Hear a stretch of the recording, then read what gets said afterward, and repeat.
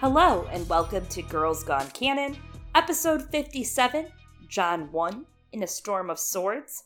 I am one of your hosts, Chloe. You might know me from the internet as Liza Arbor on Twitter, Tumblr, and LizaNarborGold.com. And I'm another one of your hosts, Eliana, and you might know me as Glass Table Girl from Reddit or on the Maester Monthly podcast. Maybe you know me as Arithmetric over on Twitter. Thank you, everyone, for joining us. John 1, we have hit a storm of swords. We haven't been here since Sansa, so now we are back. Out of black, almost. And black and red? Or his faded grays? Yeah, soon, very soon, we will be in those and we will get to that. But first, we did get a great email from our friend Eve. Eve wrote, Eliana, have you read The Priory of the Orange Tree? Because there's this line, Melawago-eyed Valor. You can't take that horse.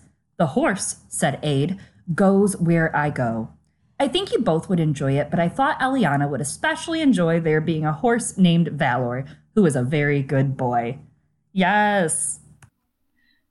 I have not read The Priory of the Orange Tree, but I do appreciate that Aid stands up for his horse. It's like, yeah, I'm sorry, the horse comes with me, whatever. Yeah. Is Aid a skin changer? Oh my god, is he? No one knows. I don't know. But thank you very much, Eve, for sending this email. Yeah, and I think we're just going to jump into it this week. We have a lot to get through, a lot to cover. We're only covering John 1, but we are also going to talk about just the introduction to John's arc in A Storm of Swords, what we're going to see, some of the thematics, and I mean, the very first thing we're seeing is that the Starks all are getting lost on their journey. We see it with all of them in this book. We see it in prior books, from Ned to Catelyn, even to Sansa, to Bran, to Arya, to Jon, to Lyanna, to Rickon, to Brandon. I don't know, all of them. Pretty much all of them. Jon is the newest to join that. He is lost on his journey. He's alone in the Great North. He is. And part of Jon's journey and what leads him astray, or tempts him to go astray, is, of course, Ygritte. Yes. Ygritte teaches him many lessons, which are, I think, a very important part of his journey and learning about truth and growing up. Yeah, she teaches him a lot about what freedom means to her, and Jon kind of learns from that and decides what freedom means to him. And it really is very coming of age. A lot about that entering of manhood. Jon is deciding what kind of man he wants to be. And along the way, he's trying to emulate Ned while he swears all these vows and promises others all these things. But of course, that's what Ned was actually doing his whole life, coincidentally. Very underground. No, Jon didn't know that. But, I mean, Ned was only 18 when Lyanna died. And he started going into war when he was 17, 16. I mean, he's older than Jon was, but that's still very heavy, especially after Lyanna dies. Yeah, and Jon and Ned are perhaps of age when they both lose their father figures, right? And I mean, yeah, Ned is Jon's father, effectively. So there's that. And of course, there's a lot of other ways in which Jon emulates Ned, right? Like you were talking about how this is what Ned was trying to do his whole life, and Jon's hiding a secret in his heart throughout a majority of A Storm of Swords about where his true loyalties are, and he's betraying the free folk in his heart, while at the same time also betraying the Night's Watch. It's really hard to feel two things at once. That's what being a teenager is about. That's what the Twitter YA young adult novel taught me. And Ned also lived his life hiding his own secrets about his sister and his son-nephew, and being, on one hand, treasonous to Jon's claim, right? But at the same time, in saving Jon, treasonous to his best friend. Yeah. You know, there's a lot of parallels that we can grab from the other Starks who are at similar points in their story, right? Hiding and pretending to be other people. Of course. Yeah, you have, like, Arya, who's pretending to be, I don't know, like a bazillion different people. Bran and Rickon pretending to be dead. Sansa pretending to be loyal to Joffrey still.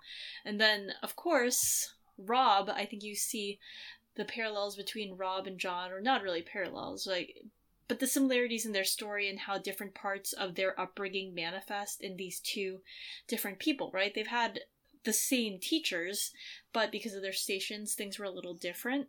In Storm, both John and Rob sleep with women that they shouldn't.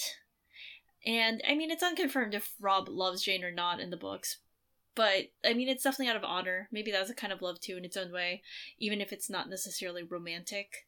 And both make different choices about their versions of honor, neither of which is necessarily wrong, and both of which end up having these devastating consequences. Like, for example, Rob's honor compels him to wed Jane, and as a result of the unfair play of other people, Rob ends up dying, because remember, Jane survives him in the books.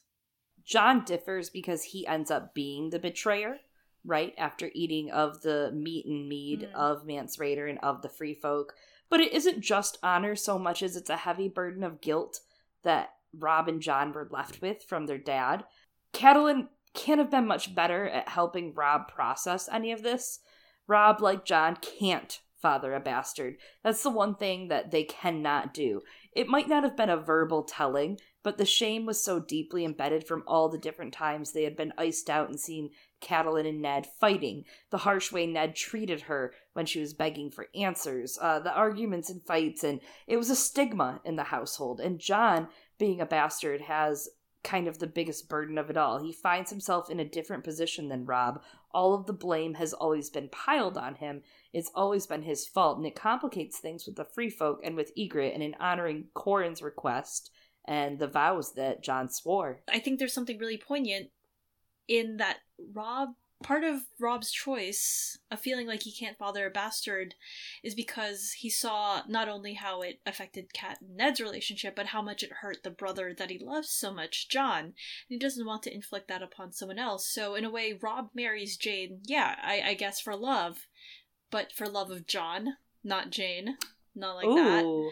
As much as we talk about incest. Much like Catelyn and Brandon were supposed to wed, and Ned marries Catelyn out of love and for his parents, for Rickard and for Brandon. Something like that, like and maintaining that honor and the vows that were sworn. And I mean, in a way, John's honor also compels him in his choices, but in a different direction. It's what compels him to actually, as opposed to wed Ygritte, it's what compels him to leave Ygritte. And because of the unfair systems, unlike where Rob dies for his choices, in this one it's Ygritte who pays and dies. Yeah, that betrayal of John's honor is kind of what indirectly causes Ygritte to die. And at the same time, it's not just Ygritte dying indirectly as a result of that. It's also that Ygritte dies because she chooses freedom, and this is what her freedom actually tastes like in the end. John's A Storm of Swords story comes back around to the end of John's A Game of Thrones story, where, again, he has the choice of leaving the Night's Watch, but this time he deserts freedom, if that's somehow possible, and then chooses the Watch twice over. He's offered Winterfell, finally, here, and then he's like, nah, I'm gonna stay here. But in a way, the choice is kind of made for him. That's kind of John's whole thing, right? We have that reluctant ruler look, and we also have the look at what happened when he played the politician and what that actually causes in the end whenever he plays politician. And it's curious to me because it's a lot like what we see with Ned. Ned playing politics doesn't come out well for him, and he knows it doesn't. And you look at what Cregan Stark going south. He goes south, he does his duty, he gets the job done, and he leaves. And I think that we're seeing a lot of that thing going on where they just it's not their thing. They're not there to play, the fancy scheming lord. They're there to get crap done and be done with it. Yeah, even if, I guess, what everyone decides should be done is them. A refresh on Jon 7 and A Clash of Kings, which we just read a little bit ago. Talking a little bit about changeling children, there's a passage that we talk about. There's a passage from Jon 7. They were friends as well as brothers, Jon realized, and now they are sworn foes. Why did he do that? For a wench, some say. For a crown, others would have it. Corin tested the edge of his sword with the ball of his thumb. He liked women, Mance did, and he was not a man whose knees bent easily, that's true. But it was more than that. He loved the wild better than the wall, It was in his blood. He was wildling born, taken as a child. When some raiders were put to the sword, when he left the Shadow Tower, he was only going home again. I thought there was something interesting in this, that he grew up in the Shadow Tower, and he was very much so, as a king now, he was almost like a prince in a tower. Much like Jon in the Tower of Joy. You know, and he came from forbidden love, and his story is very musical. He's always playing music, surrounded by music and harps. Very Bale the Bard, as we talked about as well in the last episode. And I'm sure we will continue to talk about it today, but a changeling child, a taken child, they both share that similarity, and I think it helps add to why Mance accepts him later on with a little bit of light manipulation from Jon. They're both kind of like Rapunzel. It's weird. Yet those parallels between their towers and being princes and kings, I think that's really interesting because both Mance and Jon end up showing kings could be hiding under the snow, Ned. Snow, Ned! Snow! Me. Speaking of storms. And swords. Yeah, and storm lords. Here's a lightning round. Prologue. Chet and his sworn brothers plan a mutiny, but the blast of 3 horns dashes those plans. My god, what a good prologue. Fuck. Jaime 1, Brienne of Tarth, and Cleos Frey are charged with seeing Jaime to the capital. They run into Robin Ryder on the way. Catelyn 1. Confined to her father's chambers after releasing the Kingslayer, she must watch her father suffer before his death. Later, she argues with Edmure on his return about freeing Jaime. Arya 1. Although they stole a map, Arya's escape team seems to have lost their way along the Red Fork. She dreams through the eyes of Nymeria, who falls on the bloody mummers in the woods. Tyrion 1. Tyrion wakes to a Tywin Lannister-run King's Landing. He visits his father, who's waging war with quills, and argues for his birthright, Casterly Rock. Davos 1. Blackwater Bay takes 4 of his sons in its aftermath, but the 7 have use for him yet, as Salladhor Saan's ships retrieve him from the shores. Sansa 1. Sansa is invited to a garden party hosted by the Tyrells, who have other motivations for inviting the girl who was once betrothed to the current crowned stag. Stags. And so that brings us to Jon 1, A Storm of Swords. After turning his cloak, Jon is brought before Mance Rayder to plead his case in joining the Free Folk. The King Beyond the Wall reveals he's seen Winterfell's bastard twice before, and then he tells us why he abandoned his vows. Jon opens and closes his hand, looking across the milkwater. The wildlings and Jon begin to quietly descend. The eagle soars ahead. Rattleshirt rattles. The clopping of hooves are heard. Very rhythmic. No real song, but rhythm. 6 days ago, the hounds in the group tried to fight Ghost, but Ghost held his own and he scared them off. I thought this was kind of a fun nod. We get this a couple of times throughout this chapter because if you'll remember, there are some of those backstory notes from Joanna Robinson of Vanity Fair about the sort of foreshadowing that George had actually originally wanted to write into the Game of Thrones episode about the Purple Wedding, of how eventually we were going to have a fight between some wolves and some dogs. It reminds me of Arya chapters in Storm, you know, that the cold rain lashed them both and washed away her shouts, and all that Arya could think of was the question he had asked her. Do you know what dogs do to wolves? Die? Yeah, against mostly. them? Pretty much. That seems to be what George thinks. The wolves will come again, is what I hear, so. Yeah, that's what I hear, too. Jon Snow's Garren whickered softly, but a touch and a soft word soon quieted the animal. Would that his own fears would be calmed so easily. He was all in black, the black of the Night's Watch, but the enemy rode before and behind. Wildlings, and I am with them. I feel like I would feel so out of place if I were Jon in this outfit that is all black against the wilderness that is very white with snow. I mean, he very much stands out, but I mean, like, that was his fashion statement as a teenager, you know? Yeah, we start to meet the Free Folk crew. They have divided the spoils from Qhorin Halfhand's corpse. Raided his corpse. Ygritte got his cloak. Ragwile his gloves. A bowman got his boots. And Longspear Reich initially got his helm, but it didn't fit, so Ygritte actually got it back. Rattleshirt took his bones, and the bloody head of Eben was also in his bag. Jon has this line I really love, dead, all dead but me, and I am dead to the world. So this reminds me of that one So Spake Martin that George got asked if Sandor and Sansa would meet again, and he said, why, the Hound is dead, and Sansa may be dead as well, there's only Elaine Stone. And this reminds me of what's kind of going on with all these characters, right? Like, Arya's dead, there's a fake Arya in Winterfell. Bran and Rickon are thought to be dead, except obviously to Sam, who meets them briefly. But Bran and Rickon burned. At the end of Dance, many think Dany might even be dead. And Aegon the Sixth, I guess, soon of his name, I've heard rumors of. He's probably still dead, but there's a boy claiming to be him. Kind of fits in with that War of the Roses stuff we talked about. And Jon is dead to the world for a minute, or maybe, a little bit. He's just dead. And we don't know. Maybe he's dead forever. George actually said in interviews, too, he's like, I don't know what you're talking about. Jon, he's dead. I see you, George. I mean, death should change a person, right?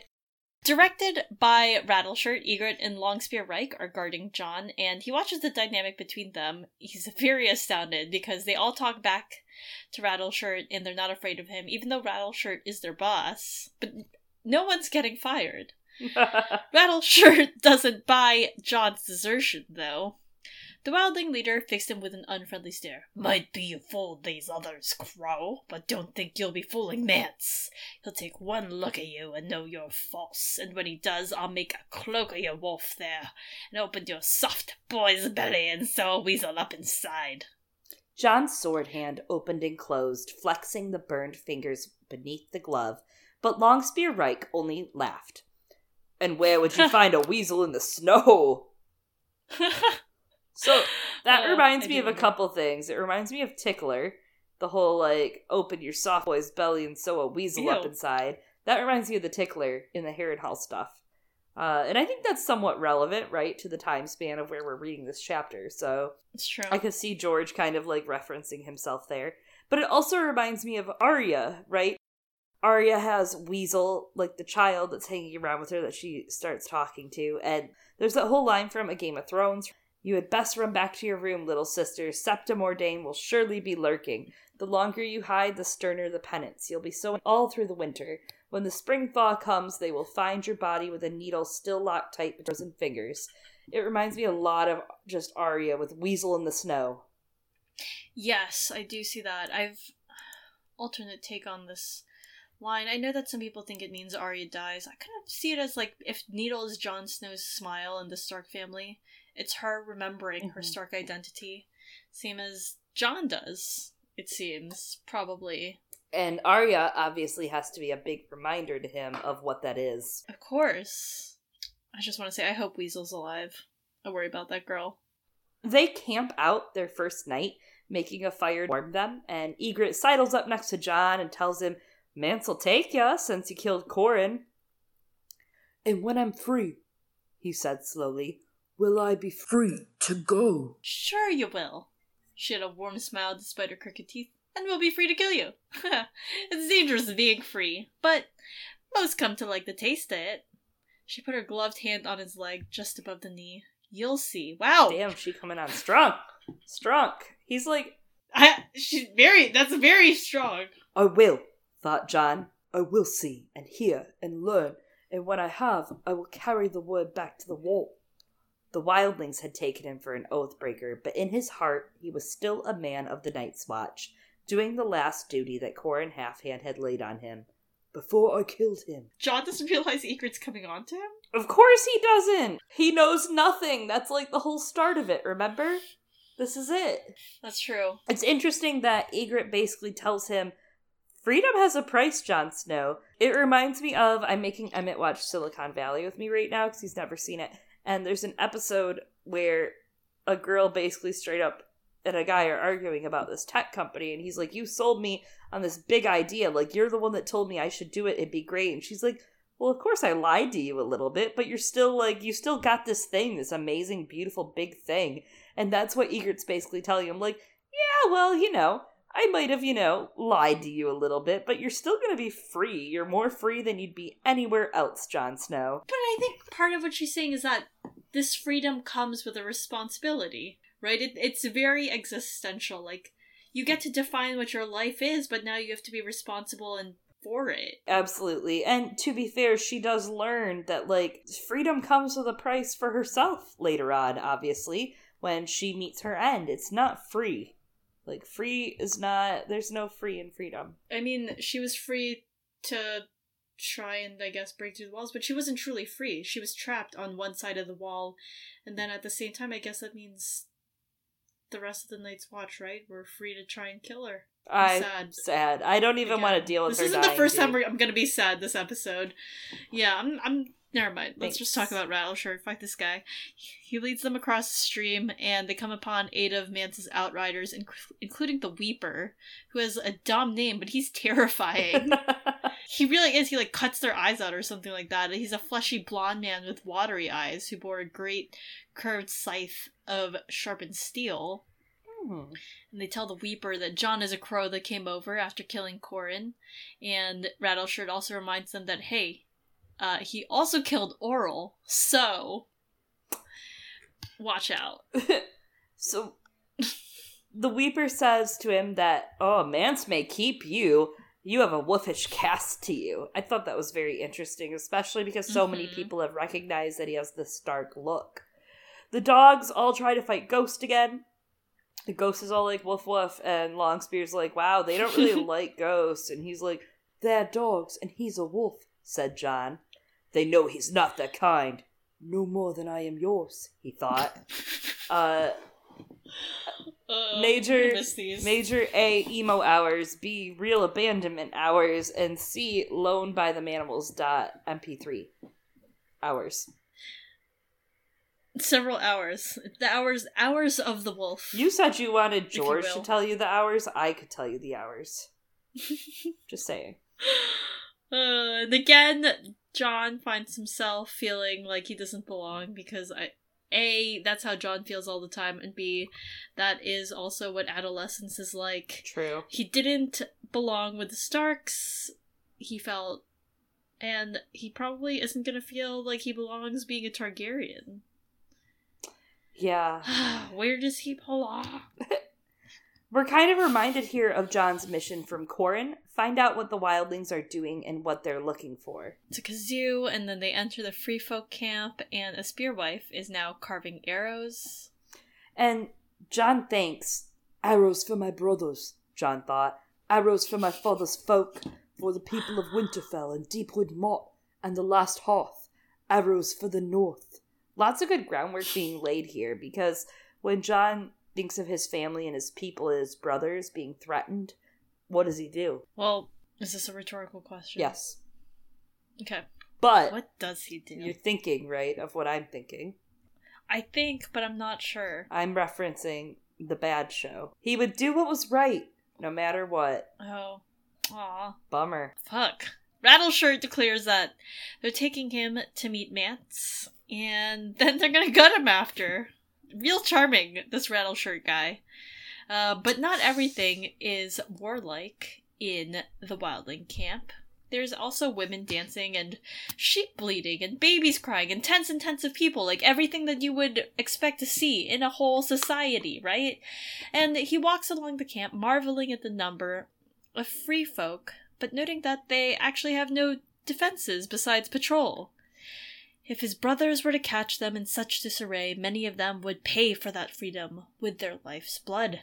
They had numbers, but the Night's Watch had discipline, and in battle, discipline beats numbers 9 times out of every 10, his father had once told him. Isn't it really sad that Ned told him that, and you think about the experience Ned has in war? Yes, actually, when you put it like that, now it's just fucking sad. Again. Just wanted to make sure you were sad, too. But you just wanted to make sure I was still sad? Yeah. So, Jon kind of realizes, though, in this little moment, he's looking around the camp, seeing the kids and the animals, and these are just people. Like, in this moment, he knows these are people on the run. right? And this is what ends up making him leaving so hard in the end. It's so hard for him to betray them. Yes. I think he kind of does it ultimately, right? Yeah. With the hope of helping them in the end, because he's like, we gotta keep this wall up. Because there's this whole other army where discipline is not going to beat numbers. This is the 1 out of 10 where it's not gonna work against the army of the dead, where they're just sheer strength. Yeah. And they don't feel pain. That's it. Not so easy. Mance's tent is thrice the size of any of the other tents. It's sewn together with some polar bear hides, and it's crowned with giant antlers. And at first I was like, you're not gonna like those antlers later, buddy. But then I was like, oh, they're elk antlers, not stag antlers. How different are they? I mean, an elk is just a sillier-looking giant stag, if you think about it. I digress. They command John to leave Ghost outside, so John obeys and he enters the tent. The tent is dark, smoky, and red. And there's a dark man and a pretty blonde who both share a horn of mead. There's also a pregnant woman cooking hens over a brazier, not sharing a horn of mead. She's being responsible. And a gray-haired man in a black and red ragged cloak plays a lute over there, singing the Dornishman's Wife, which John finds incredibly weird. He finds this very poetic for some reason, because he's like, oh, they're singing the Dornishman's Wife, and we are in the great freezing cold. Yeah, of the north. There's definitely a ton of symbolism in this song. Eliana and I discussed this a little bit outside of this episode, and we kind of went for a while digging deep, and there's definitely symbolism. I'm going to let her take that wheel in just a minute, but I found this take on Reddit really interesting between two users, which one was Glycerin and Perfect M. Glycerin said, the song is commonly known. John recognized it when he met Mance. Later we learn of Darren playing it. It's phrased, it makes it clear it's not actually a Dornish song. It's more of a northern thing, since it makes more sense when being about some faraway exotic place. The details don't need to apply it to Dorne at all. And Perfect M actually took it a little farther and says that there's no need to call them Dornish if you lived and sang the song in Dorne. It's basically expressing a foreigner's wife. In the show, it was actually used to make fun of the Dornish in King's Landing, kind of incite Oberyn's anger during the Great Purple Wedding adventures, but in the books, it's really only heard in Jon's chapters, a reference to it in Mel's, and indirectly in Arya's chapter with Darren. This doesn't seem like it's a very complimentary to the Dornish, and is definitely not a Dornish song, but as you said, it's kind of rude. But I guess, like, they die at the end, right? Yeah. But Chloe and I talked extensively. I was like, there's something in the song, and I don't know what it is. And I looked through a bunch of different interpretations people had of the song and theories around it and the lyrics. And so there was just, like, a lot of interesting lines in this. And some people think that it's about Roose Bolton because there's a line where the Dornishman's blade had a song of its own and a bite sharp and cold as a leech. And then, of course, Roose Bolton is associated with leeches. You see other people associating it with Mance Rayder sleeping with someone and having to do with Lord Commander Corgyle. But I think that the meaning of the song and the symbolism actually might be a little more poetic than that. At the same time, perhaps less significant in terms of plot events. There's one plot event that it might have to do with, right? And so we think that the Dornishman's Wife actually symbolizes summer, the season. The Dornishman's Wife was as fair as the sun. Her kisses were warmer than spring. And then, of course, she would sing as she bathed, and then she has a voice that was sweet as a peach. And from A Clash of Kings, which comes a little before this, we get this sort of establishment and symbolism idea in a literary sense of peaches being associated with that idea of youth, of naivete, of those sweet summer children. And so I think the Dornishman's Wife is very much summer, and then at the end of the song we have, I don't know, the guy sleeping with the Dornishman's wife, who's not the Dornishman, dying and singing about how his days are done, but what does it matter for Amon Mastaion? They've tasted the Dornishman's wife, they've tasted summer and joy and happiness, so it's fine. And the Dornishman's blade, though, again, made of black steel, kiss was a terrible thing, and the song of its own is a sharp bite, and it's cold as a leech. Whoever slept with the Dornishman's wife is laying on the ground with darkness around. it seems like maybe the Dornishman's blade, and the Dornishman, even though he's supposed to be from a warm area, is winter. He might not be winter, but, like, you get the idea. It might not actually be that he's winter, but I think the Dornishman's wife is summer. That's it. There's something in it referencing the White Walkers, and it's only in Jon's arc, right? Like, here's the weird thing. It's only a song that's seen in Jon's story, and Arya gets a little tiny indirect taste of it. She hears Darren singing it, and I'm sure it's referenced a few times in song, like, lightly, you know, nothing direct, but a song about a Dornishman, or a song about the Dornish, or, you know, stuff like that.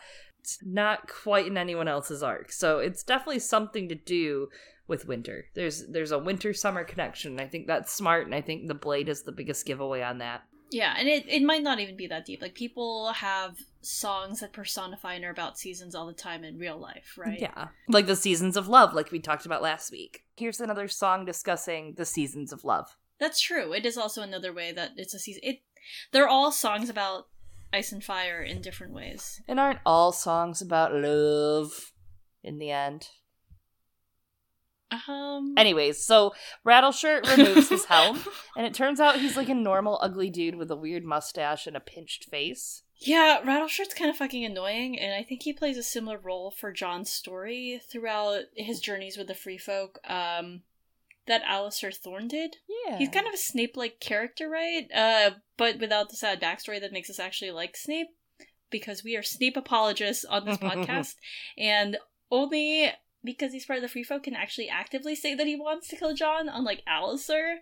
And, you know, in that role, he actively antagonizes Jon, just like Alistair, playing foil to that top dog who is Mance or Jair, who ends up becoming a mentor figure to Jon. Yeah, absolutely. And, I mean, hey, his sacrifice for Mance is the sad backstory, right? That's it. That's his redeeming quality, because Jon says in Jon 11 in Storm of Swords, Rattleshirt, we called him, treacherous and bloodthirsty. If there's honor in him, he hides it beneath his suit of bones. It's not really a backstory, though. It's a forward story, you know?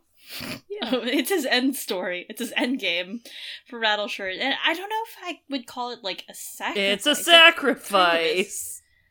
But it's not one that Rattleshirt chose, and therefore it's not, like, I think of it as a redeeming quality on his part, because he's just screaming, like, y'all are making a mistake, and everyone's like, wow, I really thought that Mance Rayder was gonna go down better. It's a great sacrifice. Someone had to do it. Yeah, but he didn't choose it, and I think that plays into a lot of the other things that A Song of Ice and Fire is wrestling with, right? Like that self-sacrifice and choosing to do it, as opposed to be like, yeah, I'm gonna sacrifice some other person. That counts. Rattleshirt's a Free Folk anti-hero. Is he? Yup. Rattleshirt for president. If I had to pick one, I would pick the Weeper. I would have gone Elf and Crow Killer. Come on now. He's terrifying. So, Jon examines the other men that are in the room. Yes, there's a short, broad man who's eating a hen. Grease dripping down his face and into his snowy beard. He's got thick gold bands around his arms with runes carved into them, and the heavy black chainmail of a ranger. And then there's also another dude. Looks pretty different. He's a tall and lean man. They must look like the number 10 when they stand next to each other, in bronze scales with no ears. And he leans over a map, and he's bald and muscled. Both the white-bearded man and the bald one were warriors. That was plain to Jon at a glance. These two are more dangerous than Rattleshirt by far. He wondered which was Mance Rayder. I love that Mance has been built up as such a legend, so this all seems silly at first, because now that we know who Mance is, you're like, yeah, you got it a little... You weren't really on the money there, Jon. But you get all these quotes, like even in Bran 1, the very first chapter, you get a quote about the deserter from the Night's Watch. Robb thought he was a wildling, his sword sworn to Mance Rayder, the king beyond the wall, and made Bran's skin prickle to think of it. He remembered the Hearth Tales old Nan told him. The wildlings were cruel men, she said, slavers and slayers and thieves. They consorted with giants and ghouls, stole girl children in the dead of night, and drank blood from polished horns. And their women lay with the others in the long night to sire terrible half-human children. You have this whole people that, obviously the Stark kids, including Jon, because he's a Stark kid, shut up, they've been hearing all these things since they were little, even as far as stories tell. from Old Nan. And even in Jon 3 in A Game of Thrones, him and Tyrion even discuss Mance Rayder, and Jon thinks, he wanted to fight Mance Rayder's wildlings and ward the realm against the others, but it was better not to speak of the things you wanted. And then Catelyn and Ned even discuss Mance and the wildlings in Game of Thrones in Catelyn 1. So Mance has very much been built up as this huge legend for not only the characters, but us as a reader. And Jon is very right to look around and try to decide who is the best warrior of them to kind of think of who Mance is. It just turns out that's not who Mance is. Yeah, as the final verse of The Dornishman's Wife ends, the earless man notices Jon, and he's disgusted that a crow is in their midst, and Rattleshirt's like, yeah, he's the bloody warg, and he's the one that killed Oral. I've been telling everyone that. This guy sucks. That's Rattleshirt right now. But Ygritte's like, no, this guy's the best, and defends Jon and says he slew Qhorin. And then everyone gets super offended because they all wanted to kill Qhorin. Yeah, absolutely. Jon is like, this is making my life so weird. He mistakes the bald man for Mance Rayder and calls him Your Grace, and everyone's just like, that was a double faux pas. And then they start cackling, and they're like, you thought that was Mance? And Mance, like, totally red velvet curtains, like, come into the room, and they clear. And Mance is, like, in his tap dancing shoes, and he, like, does a whole number with a princess twirl onto the screen. He, like, sits up with his lute and plays his own intro music, right? His, like, cloak is all flowing. He's like, I'm Mance! Like, I'm just imagining it's a full production when it comes to Mance, man. He is always on all the time. That's true. He's always acting, especially when he's able, I guess, later on in playing Rattleshirt. God. His dream role, I'm sure. But, yeah, as it says, Jon gets ridiculed for thinking that Styr is Mance. And this is the second time, if you'll recall, that Jon is actually wrong about what a king looks like. Because if you'll remember in A Game of Thrones, Jon thinks that, oh, that's what a king should look like when he sees Jaime Lannister. And then he's like, but that's not the king. He's very, very disappointed by what the king does look like. And by that we mean the way that he judges Robert Baratheon. And Mance is kind of on the other side of all of that. He doesn't look like a king, but unlike Robert, he cares gravely about his people. And, I mean, he's a pretty good fighter, too, as we'll see later on when he spars against Jon and, I don't know, does all the other things that Mance does. But is he the best among the wildlings? He's definitely not, and Mance shows how a good story, or narrative, right, can be powerful for bringing people together and under a king, like it's going to be for, I mean, like, Aegon, as Varys points out, and that's exactly what they're crafting around him, because power, after all, isn't just brute strength. And then, of course, Mance is a great example of finding kings where you don't expect them. Snow, Eliana. Snow, Chloe, snow! But what does it matter, for all men must die, the king beyond the wall said lightly, and I've tasted the Dornishman's wife. Tell me, does my Lord of Bones speak truly? Did you slay my old friend, the Half-Hand? I did, though it was his doing more than mine. The Shadow Tower will never again seem as fearsome, the king said with sadness in his voice. Qhorin was my enemy, but also my brother once. So, shall I thank you for killing him, Jon Snow? Or curse you? He gave Jon a mocking smile. The king beyond the wall looked nothing like a king, nor even much a wildling. He was of middling height, slender, sharp-faced, with shrewd brown eyes and long brown hair that had gone mostly to gray. There was no crown on his head, no gold rings on his arms, no jewels at his throat, not even a gleam of silver.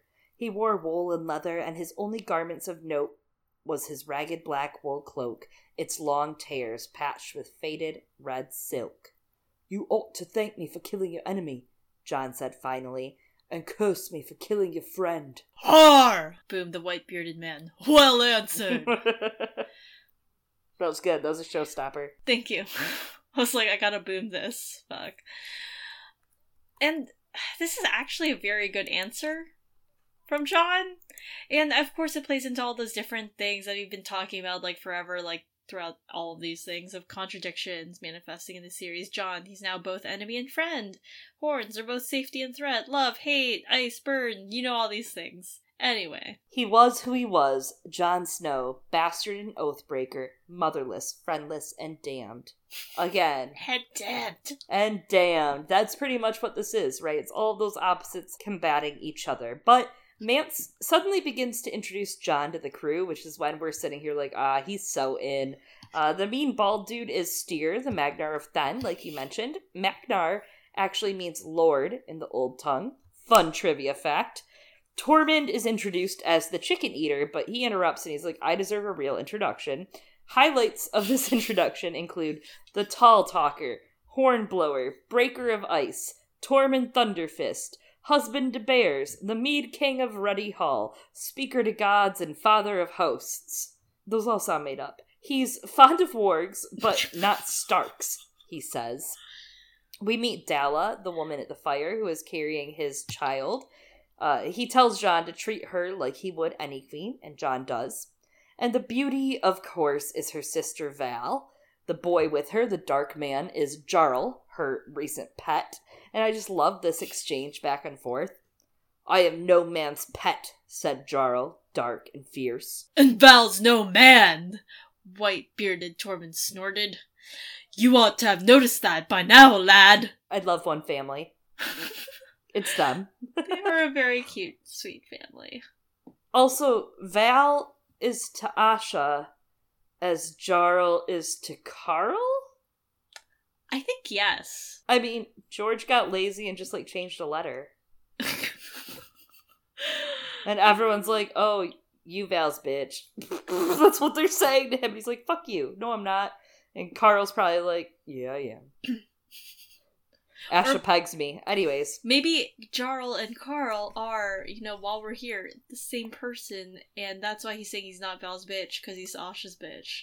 I don't agree with you. I made that up. Anyways.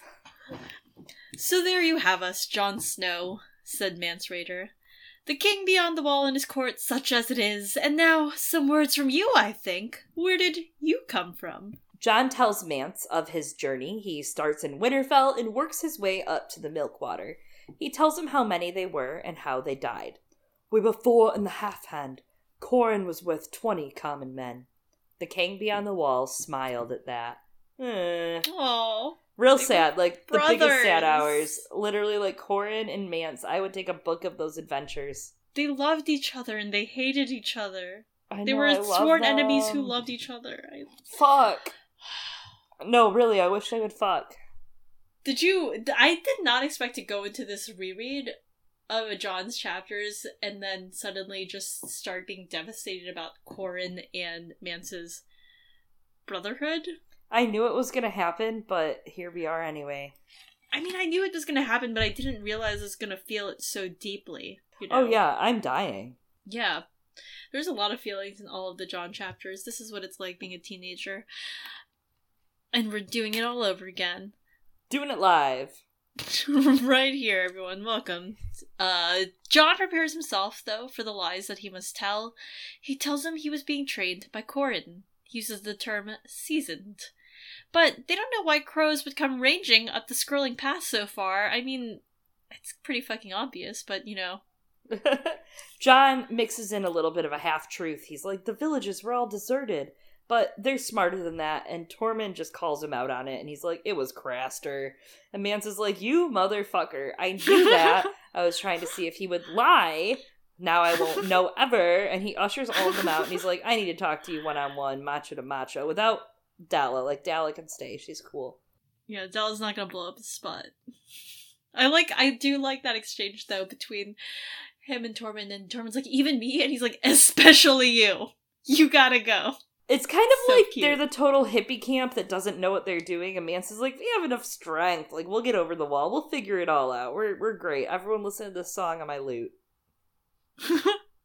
But at the same time, maybe he's just trying to calm everyone down, because, yeah, I'm sure yeah, everyone's panicked. There's literally others. Yeah.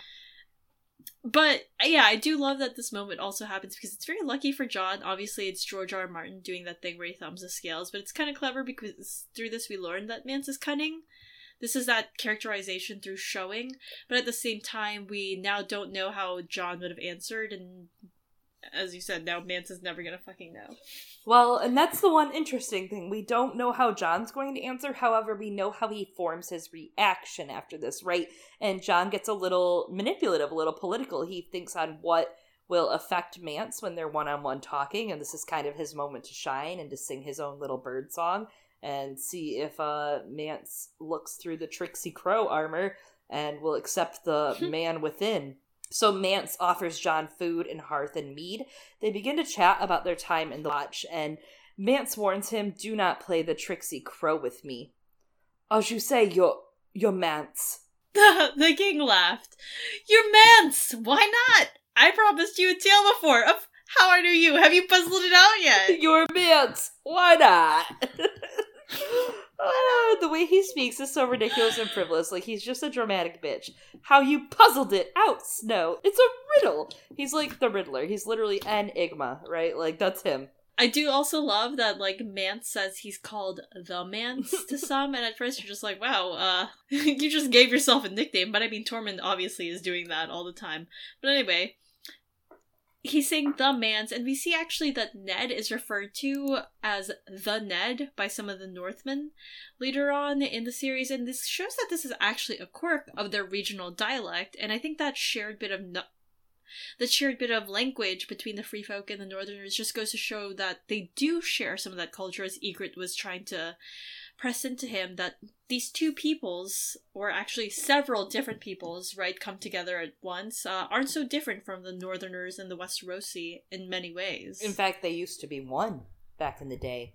Yeah. There's also this line where John asks him later to tell his tale, where he thinks the king was plainly a man who liked the sound of his own voice. And I think it's great that John catches on to this, and he's listening, and he's learning, and he's trying to figure out who Mance is, and trying to catch his number so he can manipulate him. And we're seeing kind of this big, like, ooh, all of a sudden the Stark kids are progressing in their arc a little. Like, Bran is finally almost at the Three-Eyed Raven. Sansa is learning to lie better. Arya is about to undergo her assassin training after she steals off to the east later in this book. A Storm of Swords is really where these Stark kids come into their own, and John tells his first couple believable lies in this episode/chapter. You did it, John. Mance quizzes John of the 2 times that he had seen him. When Mance was a brother of the Watch, long, long ago, he had seen John and Robb as wee babs stockpiling snowballs when the Watch escorted Commander Corgyle to visit Winterfell. And then I love that John's like, "You promised not to tell on us!" And he's like, "And I didn't!" And then John remembers pouring a bunch of snowballs on Fat Tom. I know. Oh, Fat Tom. And then the next time that he saw John at Winterfell was when King Robert came to Winterfell, and then Mance just like full on straight up Dungeons and Dragons bards his way in there. "So there you are, the night your father feasted Robert. I sat in the back of his hall on a bench with the other free riders, listening to Orland of Old Town play the high harp and sing of dead kings beneath the sea. I betook of your lord father's meat and mead, had a look at Kingslayer and Imp, and made passing note of Lord Eddard's children and the wolf pups that ran at their heels." "Bail the board," said John, remembering the tale that Ygritte had told him in the Frostfangs the night he'd almost killed her. "Would that I were. I will not deny that Bael's exploit inspired mine own. But I did not steal either of your sisters that I recall. Bael wrote his own songs and lived them. I only sing the songs that better men have made."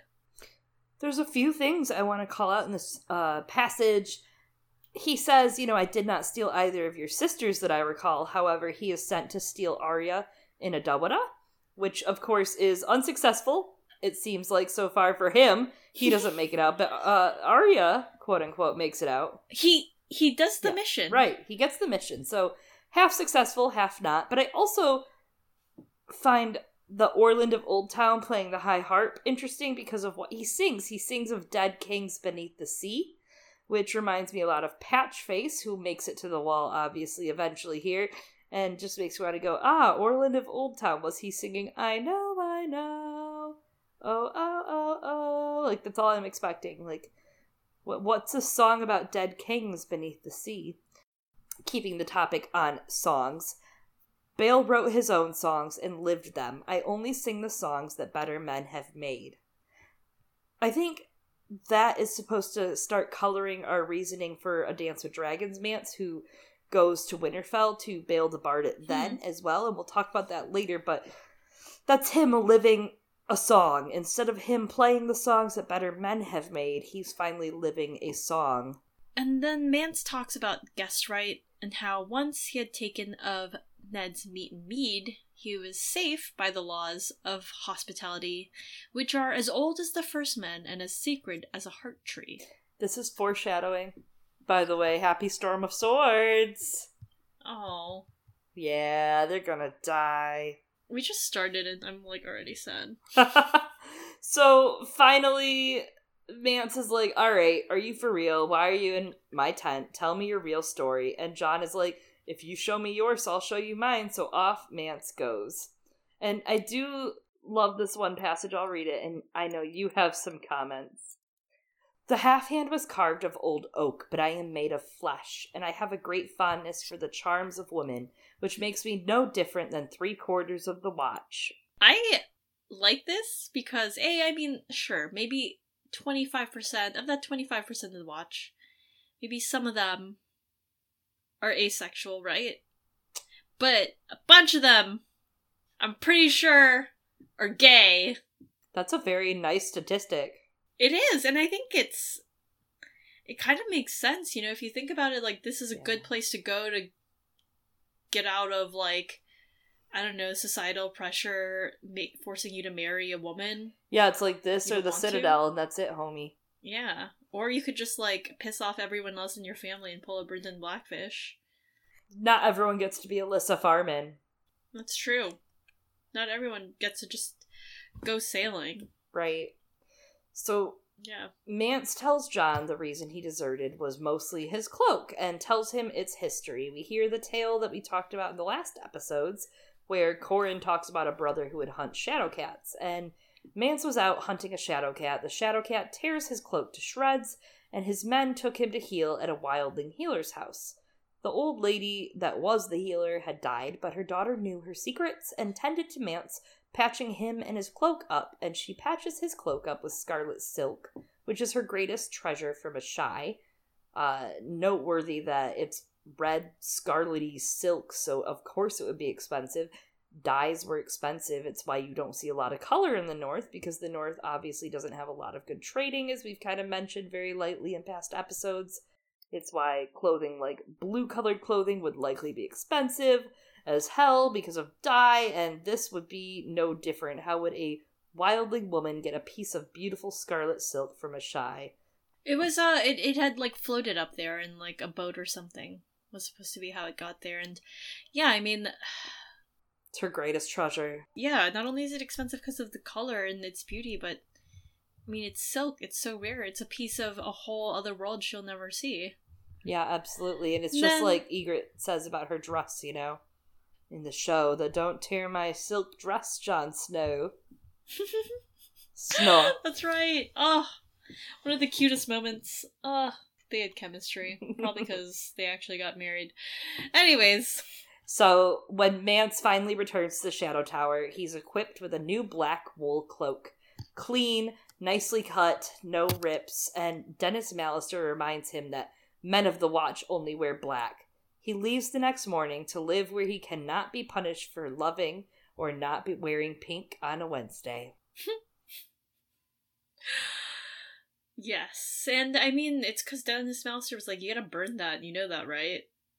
And I think one of the many reasons people like Mance, amongst many, one of the reasons that I love him is he leaves the Watch, right? It seems like he's doing it for something so petty and trivial. And that's the thing, like, the Watch thinks that this cloak, they don't even remember why Mance left, even though this is a huge deal. This is why he left, but it was so petty and trivial, no one even remembers it, that he left because his cloak wasn't black. And then Mance's choice to desert, we get an idea of who he really is. He's a romantic. There was meaning in that woman's gesture, in her giving her greatest treasure to repair his cloak. Yeah, the only way he could repay that was his sword of honor, right? In the way that Ned honored Brandon and Rickard, in the way that, Jon found his honor in leaving Ygritte, in the way that Robb married Jane. For Mance, his honor was leaving the Watch for this woman who had given up basically the biggest, most important thing in her life for him. A stranger that did this.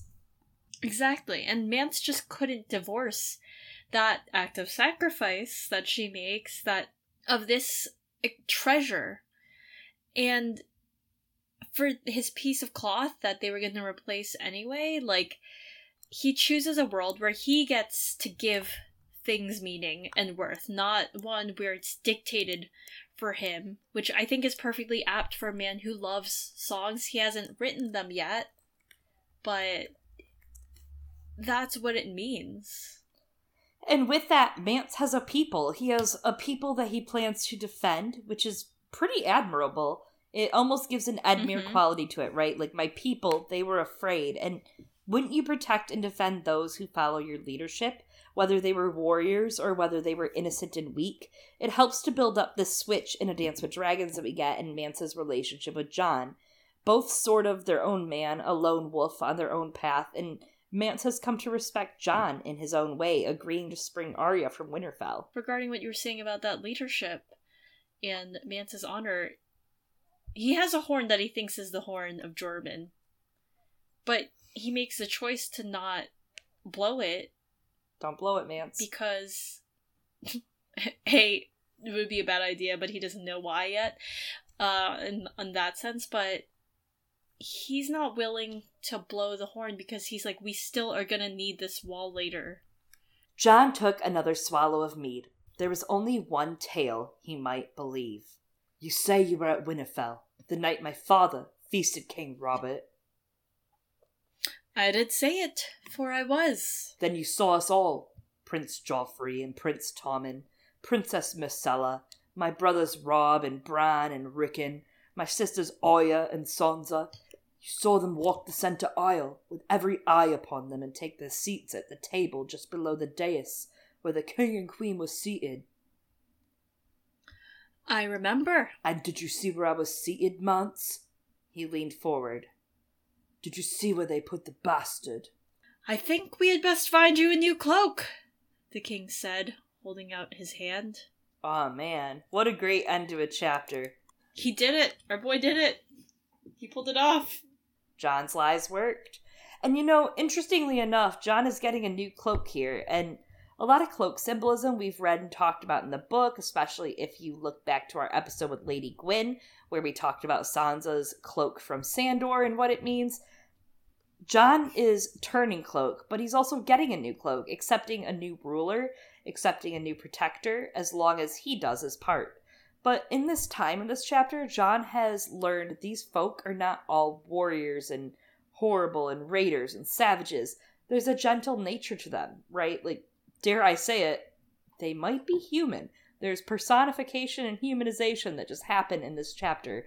They aren't just wild savages that drink the blood of little kids like old Nan would tell him. And the black cloak represented duty, which, as we know, love is the death of duty. But it's duty to something that Jon could no longer believe in, something he was born into, much like Mance. And where we talked about Arthur and Qhorin parallels, I wonder if the real Mance equals Rhaegar theory is the friends we made along the way, but also if it's not the friends we made along the way, the real Mance equals Rhaegar parallels are the red and black cloak that Mance has, and Jon refusing to let the color of a cloak color who he is, rejecting his own red and black Targaryen cloak in the future, I imagine, is definitely going to come, and I wonder if Mance equals Rhaegar really is something more like that. That is what we're seeing those echoes in. It fits thematically for a reason. It fits thematically for us to think of it that way. Yeah, I love that. I love that you've tied cloaks as, cloaking their identity and Jon's choice and the decision that he makes for himself, because that's absolutely what it is symbolizing for Mance. Yeah, oh, absolutely. this is just the beginning of what Mance does for Jon as far as the effect on his character. We all see these characters that end up as mentors for these people, and we know they're not going to be the Stark mentors forever. Syrio obviously is dead, and eventually the kindly man, as much of a mentor as he can be, will not be Arya's mentor for long. Sansa won't stay with Littlefinger forever in the end. And thank God. Thank fucking God. I hope he gets a fucking job. Fucking quit using my tax money, Littlefinger. And Jon is very much learning from Mance right now. He's trying to understand, what do I do? Who do I choose? What do I choose? And what am I? Am I a wolf of the pack? And later he'll be faced with a new addition, a new variable to that, which is, am I a head of the dragon?